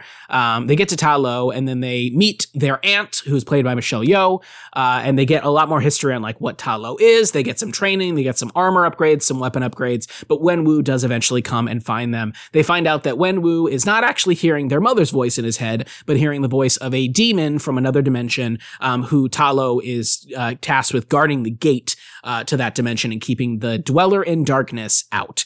Wenwu is being manipulated by the Dweller in Darkness, and eventually they come to blows. Wenwu, kicks Shang-Chi's ass, and then proceeds to, in his stupor, break small, minions of the Dweller in Darkness out of the gate so that they can help the larger one get strong enough to get in there. Essentially, they have the big confrontational fight between Shang-Chi and Wenwu, and then right as that fight is ending, the Dweller in Darkness does come out. The Great Protector Dragon is also a part of this battle, and they have a big kaiju battle to essentially stop the big end of the movie monster, and Shang-Chi then takes ownership of the Ten Rings once Wenwu gets killed by the Dweller in Darkness. And then the movie ends really quickly after that. They mourn everybody who they lost. They go back to San Francisco. They're telling their friends the story. And then Wong shows up and goes, hey, you're Avengers now. And that's Shang-Chi and the Legend of the Ten Rings. Yeah, and they're apparently their friend is Stephanie Hsu? Stephanie Hsu. And so, okay. So if we're just going to get into this, you chose to have Awkwafina when Stephanie Hsu was right fucking there. Also, Erika Ishii exists. Exactly. I'm like, you chose Awkwafina to do this role, and it's very clear that you wrote the role around Awkwafina. It's very clear. Why? I'm just like, Stephanie Hsu would have made this movie so much better if she was the companion. Also, so much better. You don't even necessarily need a companion. I know, I'm going to say the same thing. Oh, we are so vibing right now. So how many like notes did you take, or do you just have big notes? I'll tell you right now, Trev. You didn't take notes? Great. We can use mine as scaffolding then. That's why I'm asking. I'll tell you right now, Trev. I opened my notes. I wrote the thing of like, Shang-Chi, I had a bullet ready to go. And then I realized I'm like, I'm going to be writing every 5 seconds. Yeah. Okay. All right. So first of all, I think that the opening scene with the battle in like ancient China is actually kind of underrated. I really like seeing Wenwu get unleashed. I like what they did with the 10 rings because the 10 rings in the comics are finger rings and they have like one's an ice ring, one's a fire ring, one's an illusion ring, one's a gravity ring. And I'm like, that would have been so much to keep up with. I'm actually very okay with them becoming bangles and it being changed. I'm actually very okay with that. Also, it definitely steps on the toes of the Infinity Gauntlet, which we just saw. Exactly. Yeah. So I'm like, I'm okay with him having less specific powers. I'm okay with him being nerfed a little bit. Even though, no, he can actually just dish it out as easily as anybody else. So like seeing him in action in all these other contexts in this flashback in the beginning, I really liked. The problem is that like, that actually kind of takes away from the main character of the movie when I actually kind of just want to watch Wenwu for most of the movie, you know? And like, I just think that the scene is underrated. I also really like the wire fu influence of the parents fight. I thought that was a really nice homage. I appreciated it. I'm glad that the entire movie is not like that because I don't quite think that that would fit into the Marvel Cinematic Universe, let alone Americans maybe aren't the people to be making that movie. Question mark? Thoughts? I mean, fair, but this is where the obvious response to that is like, well then yeah, you should probably get more Asian people involved in the actual making of the movie then. I mean, the director's Asian and the writers are also white and then the director. So it's like well, I'm really curious because the sequel they are already trying to get Jackie Chan to be in the sequel, and knowing Jackie Chan and how Jackie Chan is on set, I'm like, ooh, I really hope that's a good influence. Yeah, I hope Jackie gets to influence the movie and not the other way around like it was in Rush Hour. Yeah, which to say that note now, the Rush Hour reference of Aquafina on the bamboo pole, because you know it was. Anyway. And then also just acknowledging that once again, Tony Leung gets a younger woman to fall for him, because he's just got that rizz. Boo. Okay, so to your point, to the point that I actually like. So you know, stepping into the scene where it's like it's Aquafina, Stephanie Hsu, Shang-Chi, the other guy. And first of all, like just a lot of the exposition in this movie is clunky. I mean, let me give you context, Trev, because while we've been talking, I've been looking at the writers of this movie. There are 3 writers. As I mentioned, one is the director. The other 2 are just white guys. The best thing on their resume combined that they've written, you want to take a guess at in my opinion, the best thing they've written that I've actually heard of? I don't think I could, so just say it. The rebooted Godzilla with Bryan Cranston. Oh, interesting. It's so interesting to me that this director also is responsible for Kang Dynasty. He's going to be writing Kang Dynasty. And I'm like... Which, who knows what's going to happen there? And I'm like, it seems like the most random decision, because I'm looking at his... It feels like if the movie is centered around Captain America, then give it to the Russo brothers kind of a politics, if that makes sense. Like, it sounds like Shang-Chi is just going to be a big factor. So they want the guy who's got that movie on lock, or the person they're trusting with those movies, because we're going to have a second Shang-Chi movie before that movie comes out. So I'm like, okay, I don't like that. That's how you chose that. And I actually think something tells me that that's going to change. Something tells me that if the second Shang-Chi movie does poorly and is well before Kang Dynasty, that they'll change. Amongst the other reasons they're going to change that movie. I'm even wondering why he got this job. Because I'm like, again, right. He's been a producer on more things than he's been a director. Or a writer. I'm looking at all the things he's written, and I haven't heard of any single one of them. So maybe it's just one of them or 2 of them are really great, and I just happen to have not seen them. But I'm like, of all the people to get this specific job, I'm genuinely wondering, I'm like, why? How did he win the job? What happened? Because I mean, like, yeah. It's not like this movie is heavy enough in concept. It's not like he could do a sizzle reel like Taika did for Thor Ragnarok and make everybody go, oh, like there was nothing to like go off of. And the movie conceptually is not totally tight. So it anyway. is very not tight. Yeah. It's simultaneously martial arts and fantasy. And like that can work, but it's not tight. Like there's a, and a given it is sitting on the backs of a Marvel universe that also has technology and martial arts and fantasy. So like as a Marvel movie, it can work. As its own movie, I don't know. So anyway. Yeah, I want you to keep going with your notes. Clunky exposition, like that story that they're telling to like ground them all in their high school relationship where it's like, so I'm doing this and she's doing that and she's just doing the most. And she comes in and she starts singing Hotel California. I'm like, ooh, this is a tall acting ask of anybody. Like I'm listening to the scene and picturing it written out on the page and I'm like, oh, this was a tall ask for anybody to make it sound natural. Because it's just kind of not. And that comes up a lot of times when they're trying to do exposition about anything. I'm like, oh yeah, no, you're kind of just, you definitely bit off a lot with this movie and you're trying to catch us up as quickly as you possibly can. And it's not smooth. This is where they could have used a Louise scene. Yeah, exactly. And well, not only that, but like, and so on top of that, like Awkwafina in that scene is not helping it. And that's when I remembered Stephanie Hsu and I went, oh, so much better to have Stephanie Hsu as a potential foil to him because I'm like, I think they would probably have more chemistry. Because Awkwafina has trouble getting chemistry with fucking anyone. I don't think they have any chemistry whatsoever.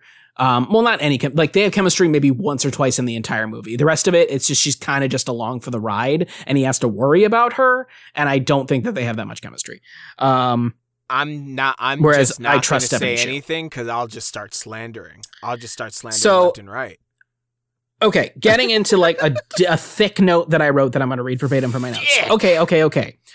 So a bit of criticism of this movie is that Shang-Chi doesn't have a great arc, or at least a very unique one. He is very like, hey, I am the dude, and I can do these things. And it's kind of like, okay, we should be past that point with Marvel. Why did it land this way? And I'm gonna argue that someone probably wrote a Katie character in to help with that, but by writing it for Awkwafina, it actually takes more away from him than it gives. Like, when their friends are calling them out on being immature, she's like the more vocal one. She's the more vocal one when they're like walking out of the restaurant and just walking on the streets. And then like, he could have been wrestling with his friends being like, what are you doing with your life, bud? Like, we care about you. And you're not really doing anything. Like, you're just being a valet when we know you like speak 4 languages and like can do so much. Like, and that could give him something to actually be like, wrestling with. Like, he knows that he can't go back to his past, and he knows that he can't be successful or else he will be discovered. So he could actually be wrestling with that. But no, Awkwafina is like a pressure valve that sucks all of that potential out because she's derpy. And like, it could have said something about him if he was like, yeah, guys, you know what? I'll think about it later. But you know what we could do? And then flash to them doing karaoke. Because that says something about him in this moment. When she's the one who like does karaoke with him, is outspoken about how everyone's wrong about the two of them, like it just sucks everything out of his character development. Also, and puts it on her. The closest thing, well, I think he does kind of have 2 or 3 arcs, which is already kind of like meh, especially when you then also have the Katie character. And I agree with everything you just said, pretty much to a T. But it also connects to a thing that his dad says much later in the film when they're fighting. He's like, always running, always hiding. Right. That could have been an actual attribute of his character at the beginning when they're having that conversation. If it was just him and there was no Katie and it was just him, his friend, Stephanie Hsu, who is now gone on to do better things, and her new husband and everything like that. And he's kind of like third wheeling a little bit, and he's feeling a little bit like a failure or whatever. And they could be talking in confidence to him of like, hey, so what's going on? Because you graduated from college, you did really well, you, had all this stuff in front of you, and you just kind of haven't really been doing anything. And then we can later flesh that out when he talks to like Michelle Yeoh, and he's like, "Yup, I was just kind of, I had this feeling that I was always meant to do this one thing." And this one thing I didn't really want to do. I didn't want to follow in the footsteps of my father. So I just wanted to do anything but that. And I haven't actually been living. And she could even reinforce, you've been running from it. You've been hiding who you actually are. And you don't have to be your dad, but you're also not the valet guy. Yes. You're Shang-Chi. This is you. And so, like, the note that I had for later, which is my other big, thick note for this, is that, like, I feel like a better version of what Michelle Yeoh says to him, which is, you are the product of all who came before you. A better version of that is, you think that you have to do this the way he trained you to do it. And that's not serving you anymore. You've outgrown him. You need to do something different. And your mom taught you a different way.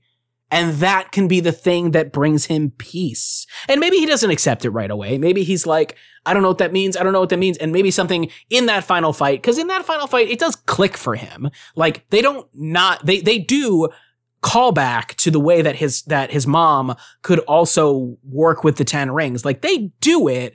And they do show his mom in flashback, like, teaching him a different way. But they don't lean into that as a major, like, potential theme and cathartic moment for the audience in the movie. Because if you did, that's actual growth. Like, that's real growth. We don't know, like, in this movie, as it stands, we don't have a clear understanding of what he's hiding inside. Because in reality, he never got to be himself. Like, that's also something that we should talk about. It's like, he's always hiding, and thus he is not himself. He was a weapon when he was a kid, and then he was a refugee later in life when he was hiding. He doesn't know who he is. And so she's saying, you don't have to be either of those two things. You don't have to do it the way your dad wants you to do it and the way your dad wanted you to be. You don't have to be this other guy you invented. You can be who you actually are and find who you actually are and be at peace with that so that you can then go and kick some ass. And that's a better movie. I think a very beautiful and poignant way to have put it is, like, I can imagine Michelle Yeoh going like, why do you think your mother left Ta Lo? Why do you think she did that? And he's like, well, as the story goes, she fell in love with my dad. Right. And why do you think your dad did what he did? Why do you think he trained you the way he did? He raised you the way he did? And maybe he gives some kind of answer that's not really good enough. And she goes like, I want you to dig deeper because I know you've thought about this. And I want you to strip everything else away and just think about why your father, who you know loves you, why he did this. And he goes, well, I guess it was his way of expressing his love, even though it was not right. It was his way of being like, he did it because he loved me and he loved my mom. And that this was the only way he could really show it. And she's like, okay, exactly. So your mother did one of the most important things in her life out of love. And your father did one of the most impactful things in his and your life out of love. But let me ask you something, Shang-Chi. When you're running from your father and you're being a valet and you're kind of hiding who you actually are and you're only living a fraction of your whole life and your whole potential, are you actually doing anything out of love? Or are you doing it out of the fact that you're just supposed to? You think you're supposed to be a weapon. You think you're supposed to live this normal life in San Francisco. But what is it that you want to do? You have to, at some point, find a thing that you are willing to put everything on the line and do it because you love it, because you want it.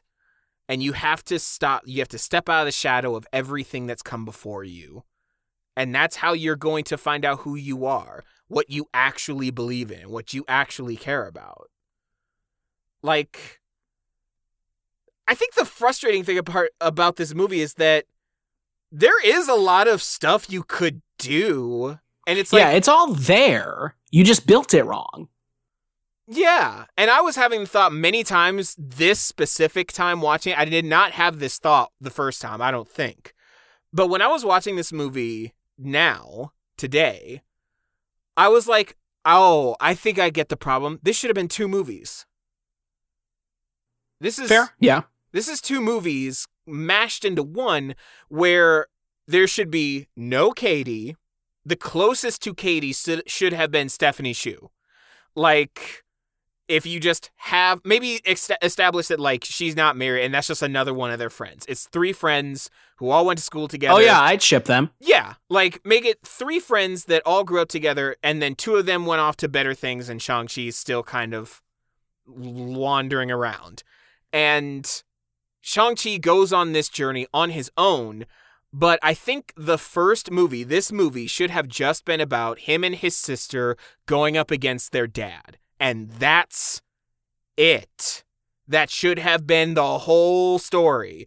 Like, that way you can fit in a lot more character work, a lot more background work. You can do a lot of character relationship work with both of the children and their father and with each other and all this stuff. And then the big bad of the movie should have been his dad, and the big dramatic question should be, do I kill my dad? Do I, because at a certain point, because I think the movie should have been about, like, you're going to take over for me. You're going to be the heir apparent. You're going to take the 10 rings, and you're going to do what I did. And he's like, and Shang-Chi should be like, no, I don't want to do that. And that's what drives the conflict and makes them fight. But then the question is less, will Shang-Chi defeat his dad? Because his dad wants him to defeat him. But the question should be more, is he going to kill him? Because ultimately that will seal the deal on, like, him being the weapon that he was trained to be, and that's not what he wants. And Jia Ling does want to kill him, so Jia Ling actually ends up doing it. Well, no.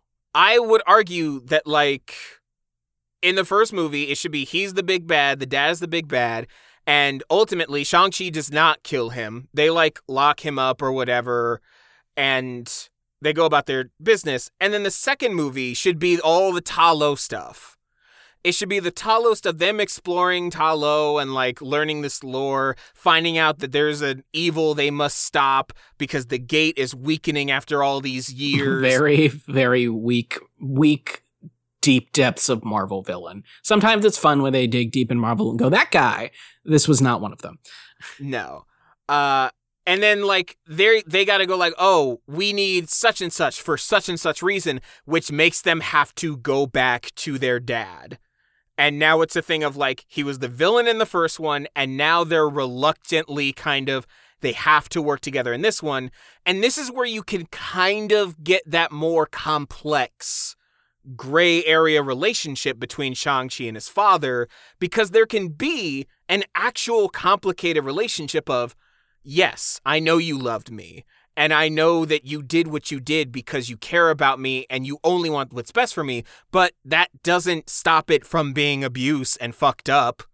Like, they should have those types of conversations where it's like, the dad is not necessarily apologizing, and Shang-Chi is not necessarily forgiving him per se, but, like, it could just be messy. It could just be a messy relationship. Because honestly, we don't have a ton of that in Marvel, in my opinion. Like, we don't have a lot of really juicy, messy relationships. The last one we had was maybe Thor and Loki in, like, Ragnarok.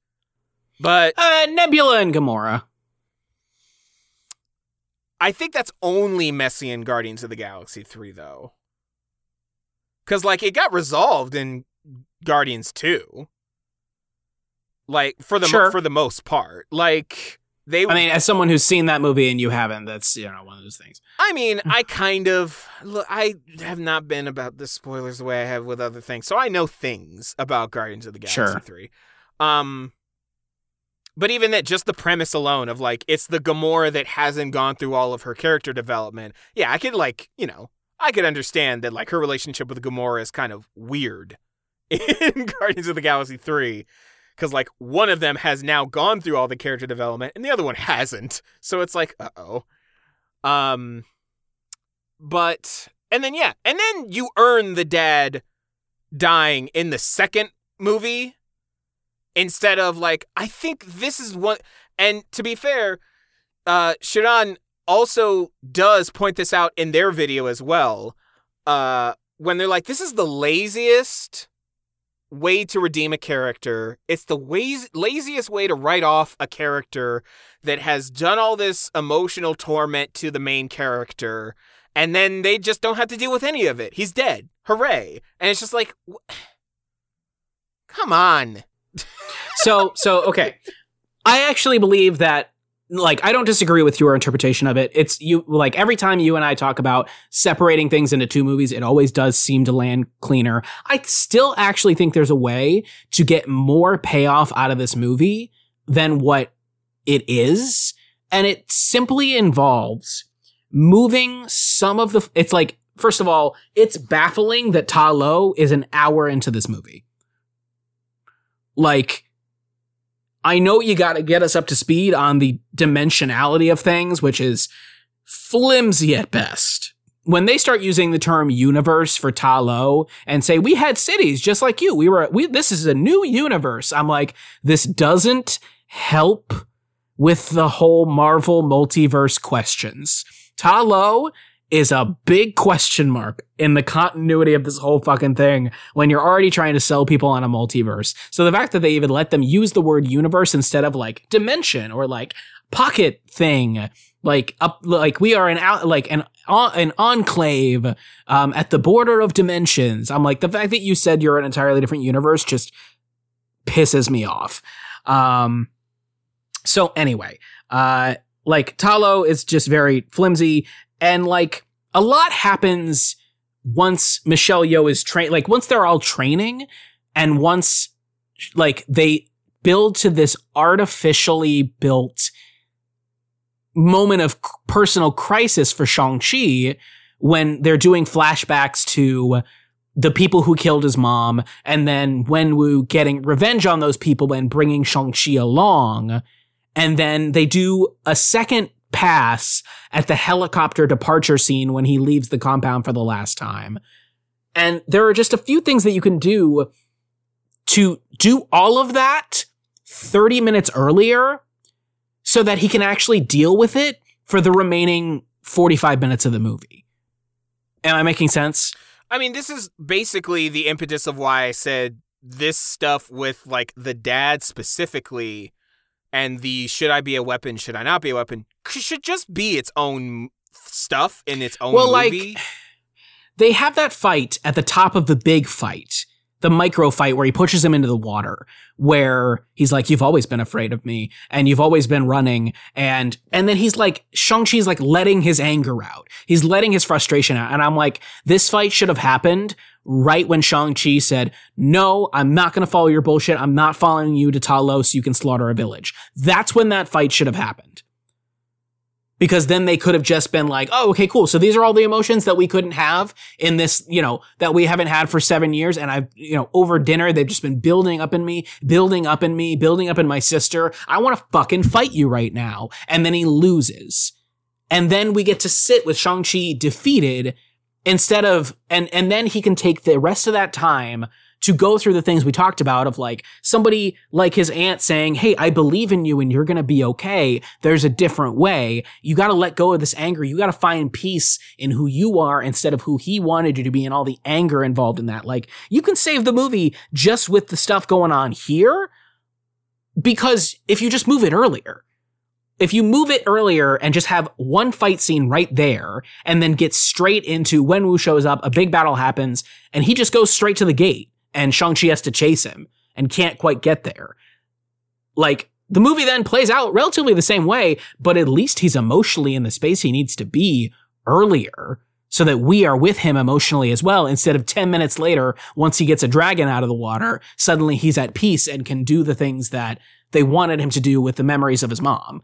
Because we knew that 30 minutes ago. We could spend the time putting the pieces together instead of just, he's there, you know? I mean, I don't know. I think Ta Lo is just a pretty big order in general to stamp onto this movie. Yeah. Like, I think it's mainly the Ta Lo stuff. I'm like, this might work more if we already are familiar with Shang-Chi and we don't need to do any of the backstory, like, you know, character development there, and we can just focus on Ta Lo. That's better. Yeah. But they also, and in those scenes, they also hang their hat on him being like, I killed a man and I didn't like it and I ran and now I don't know what to think. I'm like, that's actually not relevant to it, let alone to have like Katie be the one he confides in that moment, let alone giving Katie an entire side plot in Ta Lo. I mean, which I'm not one to, you and me know, I'm not one to rag on side characters. This is just like the fact that she's just taking so much away from the movie that could be done for him is just like, this is bad. Again, that'd be like if Louise was a drag on the Ant-Man movies, which he's not. I mean, again, this is why I'm like, you can do this type of stuff if the whole movie's about Ta Lo and not about this character development for Shang-Chi. This is why I'm like, yeah, separate these two things, please. Because also, yeah, Shang-Chi should be doing a lot of this stuff with his sister. And I think your idea for like an actual earlier fight, I'm tempted to actually give that more to his sister. Because I think... Sure. They do tease it a little bit. Like, they have a very brief fight in Macau? Macau. Yeah. They have a very brief fight there, which kind of does that. But I mean, I want an actual, like... I want a proper midpoint of the movie. A character's been holding on to this shit, sick of their shit, and now they finally have the blow-up moment. I want a proper, like, that kind of fight that you were describing of, like, Shang-Chi versus his dad. Yeah. And I think that could have... This is why I'm like, I would have really preferred if it was more about Shang-Chi repairing his relationship with his sister, and only through that do they take down their dad, and it's a very cathartic, like... No, we're not going to put up with your bullshit anymore. You traumatized and abused us, and now we're going to actually defeat you and foil your plans and yada, yada, yada. And that could be a cap for, like, Shang-Chi's character development. And, like, it can actually be, like, by the end of that movie, we now know who Shang-Chi is as a character. And then, in the next movie... You can be all like the Ta Lo stuff and maybe the sister, like you're still exploring like, look, I know we took down our dad, but that doesn't necessarily mean like we're best friends now. Like we still got baggage. Like, I don't know. This is like typical stuff. And there's also just so many flashbacks to other things in training montages that I'm like, we don't have a flashback where Jianling is frustrated with her brother, nor do we just have the flashback of young Shang-Chi standing over a dead body, choosing to run away. I'm like, why don't we have that? Yeah, it's a lot of telling. Exactly. Like, he tells Katie, like, I did a bad thing, like, when they're just sitting there. And I'm like, why do I need Awkwafina to get screen time in this moment? Because, and truly, in the first watch I ever had with this movie, when Awkwafina was there for this moment and we spent time out of the beginning, just prior to the final battle, talking about this at all, I was like, okay, was her missing grandpa from earlier in the movie one of the gang? And that's who he killed? And then he was like, and then when he met her in high school, he was like, oh shit, it's the girl. Oh wait, no, she's my friend. Oh shit, this is something I've been holding on to for years. I'm like, are we going to do that? No, we didn't even do that. Yeah, I think for me, I would have... I think that is one of the things of, like...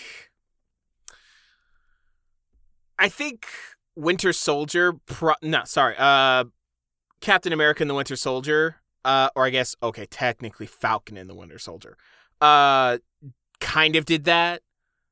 better in a way that I would actually prefer. It's like, I don't want to get to know the person too much that he's like trying to have this relationship with, even though he did this terrible thing to somebody he's related to and he feels guilty about it. I think in this setting, I don't know how Shang-Chi comes back from that. Yeah, exactly. It's like, that's a big reveal before a final fight that we then have to deal with, which is, you know, maybe they did write that and they went, this isn't working. Maybe they backed off of it. I don't know. Because all the signs point to that. But like, sure, whatever. Other things to say about this movie, like, you know, it's got some of the trappings of the MCU of like, there's post-blip mental health posters in the background, which I never noticed before. Like, I think that because the script is less satisfying, like Shang-Chi's sudden ability to fight on the bus. I love the bus scene. I think it's a cool fight, but his sudden ability to do it it's not as satisfying as it could be if he had been dealing with anything other than just dicking around with Awkwafina for the first portion of the movie. If he was dealing with anything and then this showed up and then he had to fight in front of his friends and show himself after hiding, it could have been satisfying, but it's not satisfying here because all the air is taken out of it. And like, God, I don't think Simu Liu is a bad actor. I think he needs a better script. Like, a lot of people were dogging on him. Yeah, and I'm like, it's not him. He definitely needed a better script and better direction because, like, again, many people have pointed this out. What the hell is his personality even? Uh-huh. He's just a nice guy. Which that's not good enough. It's fine. If you're going to put it's fine as a person. If you're going to put this guy next to fucking Tom Holland's Spider-Man. Yeah. Like, if they're going to be the two young guns, like, he's got nothing. Exactly. This is where I don't know exactly when things were written in, like, a sort of a timeline, but, like, currently the MCU is lacking a Captain America type presence, and that was originally probably going to be T'Challa. And yeah, honestly, this could have been an opportunity to maybe have that with Shang-Chi by the end of his first or even second movie. They had to have been writing it they had to have finished writing it before he died. I guarantee you. Yeah. Based on the timelines of things, because he died about a year before this movie came out, while everything was still locked down. So, like, yeah, no, they couldn't go back. I think they would probably just release the movie anyway and maybe try to build to that at a later point, or they might just be pivoting and saying, well, it's Anthony Mackie now. Which I think they're doing. True. Yeah. They're just keeping Captain America. That's true, I suppose. It just feels like there's too many people that are, like, goofy. No, but that's the thing is that, like, we don't have another Spider-Man movie to set Tom Holland up as Iron Man. And so, like, there is just going to be kind of this absence of an Iron Man figure for a while. Even though, like, Tom Holland is supposed to be the lead in the way that, like, Robert Downey Jr. and Josh Brolin were the leads in Infinity War, it's supposed to be Tom Holland is the lead in Kang Dynasty. Supposed to be. We'll see. By the merit of Spider-Man. It's Spider-Man, You're not going to get that same Iron Man-esque type protagonist. It has to be a Spider-Man type protagonist in that, like, he's the underdog. Whereas Tony was very much like the man with the plan who maybe had too much of an ego. Yeah. Whereas I think Anthony Mackie does actually fit pretty well one-to-one with the role Chris Evans played. If anything, I think maybe Captain Marvel is going to be more the Iron Man-esque. It's just going to be straight up different. Like, Shang-Chi, like, maybe fulfills kind of maybe not in the way that he has, like, an army behind him, but he is, he could fulfill that kind of, like, T'Challa role of, like, coming in with necessary information and skills. Like, if they weave because the 10 rings are, like, my theory about them with that post-credit scene is that they are future technology. That's why they're so old, is because they've been hopping around the timeline for forever. I think they're Kang technology. That's my theory of how I think they're going to loop it back in. People thought they might be Kree because of Ms. Marvel, but that's more so the Marvels and stuff. People think it might be Eternals technology, but that seems too on the nose. So, like, we'll see. what it's going to be. Like, yeah, and the Eternals just throw a wrench in everything because I'm like, here's this whole other group of characters that you're planning on incorporating. This is just going to be inherently different than anything we've seen before. Yeah. But anyway, some of the other things going on. I'm really sad that Do a Flip guy is now a like blown up actor from Severance, so they will probably never get him back again without paying a lot of money, which makes me sad because I liked him in this movie. There's also a white girl on the bus who looks like the actor who played Cassie Lang before the recast, which I think was maybe intentional. He has a lot of angry protection for his sister right around the time they get on the plane for someone he doesn't know that well, which doesn't work, in my opinion. Wait. He's like, I gotta protect her. And I'm like, why? You barely know her. Well, no, I get that because, like, he's the older sibling from, like, an abusive household. So, like, and he did promise, like, I'll be back in 3 days and then just never came back. So there is a lot of guilt tied up in that of, like, if something happens to her now, I'm going to feel like a complete asshole. I'm going to feel so awful. But that's not what they did. Yeah, that's not what they did, though. Yeah. And then they do a lot of the things where it's like, this is very clearly Marvel going, hey, we're doing Asian now. With like, there's some good instances, and then there's some instances that are like, how ham-fisted was this? The good instance is that like when he's at Katie's house and he slurps up the soup really quick that her mom made, out of politeness, because like slurping is a politeness thing when somebody else serves you food, in Chinese culture. So I was like, cool. Glad that's in there. And then there's the other thing of like Wenwu asking Katie her Chinese name. And I'm kind of like, okay, I get how you do this, but the fact that it's white writers makes me kind of wary about it. I'm like, all right, did we just get a list of things that kind of have to be in here? When Ronnie Chang says, oh, I speak ABC, I looked that up. It's like American Born Chinese is what that stands for. It's not just English, which is okay. There's also a thing that Shiran pointed out in their video where they were like, I don't understand why so many people are speaking Mandarin when it makes way more sense for them to be speaking Cantonese, because Cantonese is a much older language, so it makes sense why Wenwu would be speaking a very old language.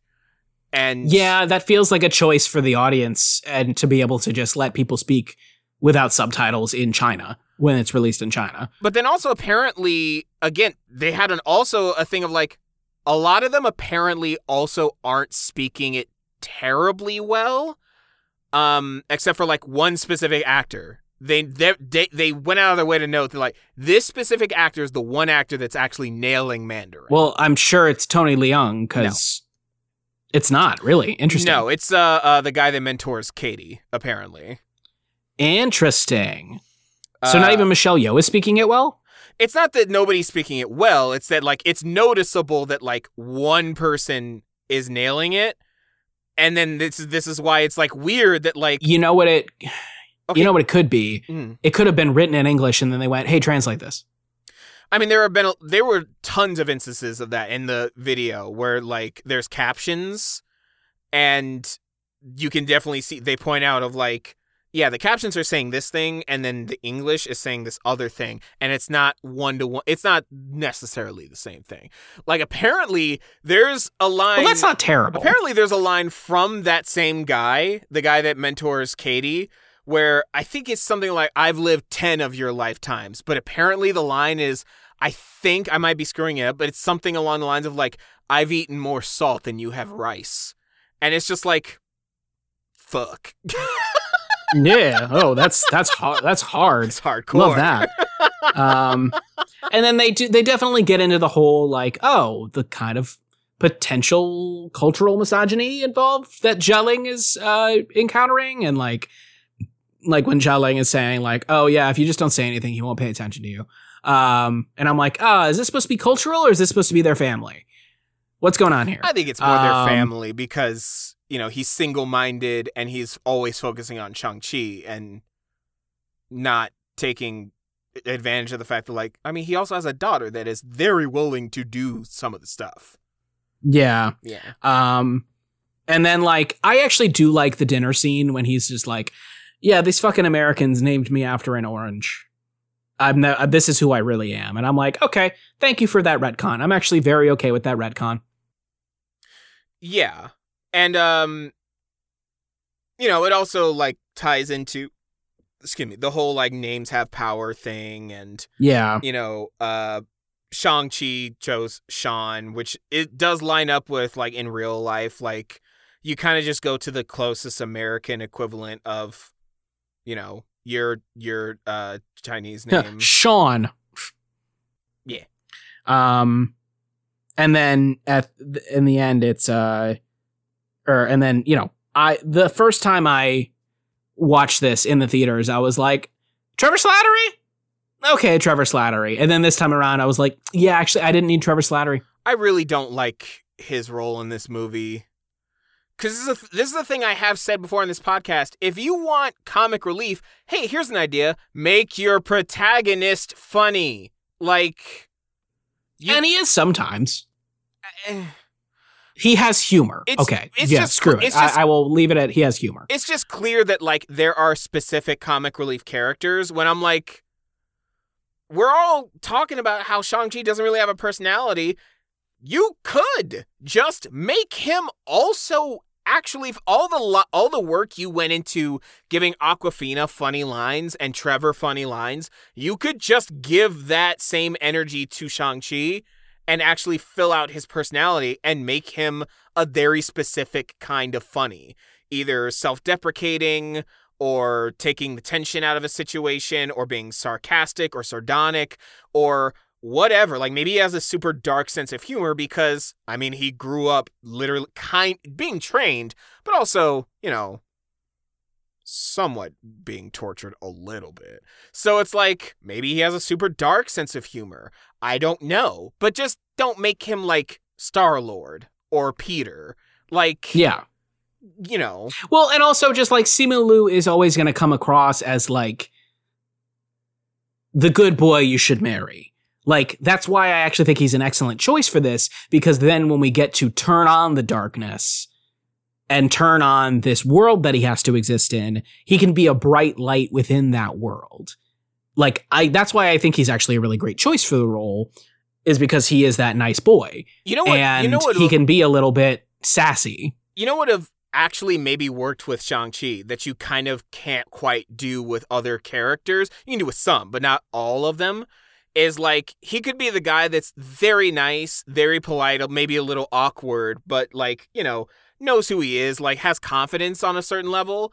But then like in the same exact tone that he'll be like kind of being polite and kidding around with you, like, or like how he talks to like a mom or like a grandma, he'll say like, oh no, I killed that guy. Yeah. Like, oh, this is blood. Yeah, I like killed like 10 dudes. Yeah, he's like numb to it.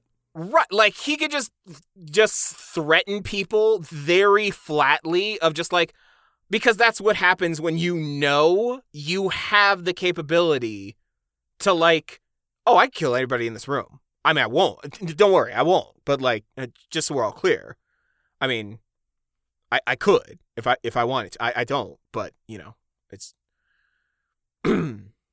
yeah.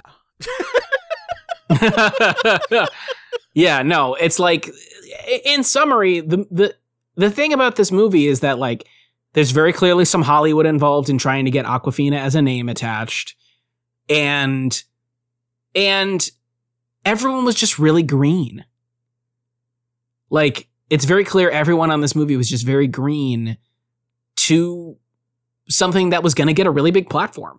Like, Marvel's a really big platform, and so it's like, yeah, no, like if this was a one-off martial arts fantasy movie, you probably wouldn't have garnered any attention with what it ended up being. But because it's a Marvel movie, everybody now was like, oh yeah, no, that movie. And a lot of people enjoyed this movie, but it's certainly like, this is never going to rank with 25 movies. This is never going to scratch 15, let alone, you know, it's closer to 20. Maybe he could have been a film buff. Interesting. Then the like kind of homages to Jackie Chan movies would actually be a bit more character influenced. Like, he could do a thing of like, oh, that always works in the movies, damn it. Or like some crack about like Bruce Lee was like, for the record, we don't all go whoa, like that's not a thing that we do. Or like just I don't know, because it's just so frustrating because I'm like this guy has like no character except he's Simu Liu. I don't know what to say. I mean, yeah, he really kind of just is Simu under the given circumstances. Based on every interview he's done, he seems like a nice boy. I look forward to seeing him in the Barbie movie. But like, yeah, that just seems like what it actually kind of is. So maybe he'll get some characterization. I don't know. That or it'll be a missed opportunity like the whole Ant-Man series. I'm not looking forward to actually legitimately catching up on Marvel. You got 10 days before Ant-Man and the Wasp: Quantumania is on Disney+. Oh, I thought you said you have 10 days to catch up. Because we're covering it. Surprise, motherfucker. Your birthday week is going to be actual torture. Please. So, anywho. Yeah. This episode was a journey. It was a lot. So it was a lot. I'm mentally fried. I'm tired. For the first time in like the 6 years I've been here in Vegas, I checked out a movie from the library and you have to unlock it with the thing. A lot of libraries do that. The one I went to in Chicagoland did that too. For the first time in 6 years, I didn't unlock it, so I literally had to go all the way back, unlock it, just to come all the way back and watch a 2-hour and 40-minute movie that just didn't do it for me at all over the course of 2 days. And it was just a lot. This episode has been a lot. Okay? So I'm fried. I'm done. Trevor, do you have anything, any last little jab you want to get in on any of these 3 movies? When we were making this episode, we ran out of tape and we had to use a glue stick. Yep, you're a lucky luck audience. We have something extra special for you, Aquafina. This doesn't seem right.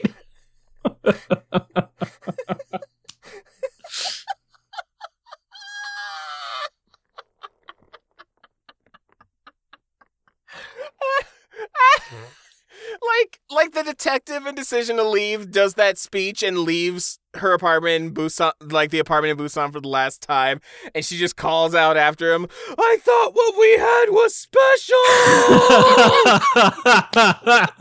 Because she says in that movie where she was like, the second you stopped loving me was when I started loving you, and I'm like, I hate this.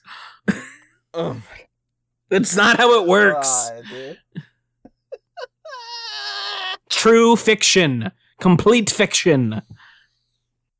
All right, I'm done. I'm done with this one. On to next week. You're TJ Patrick. You're Trevor Catalano.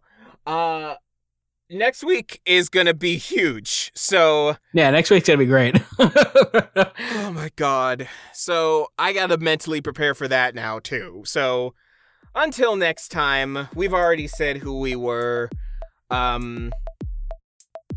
Lust caution, more like don't watch it. Am I right, guys?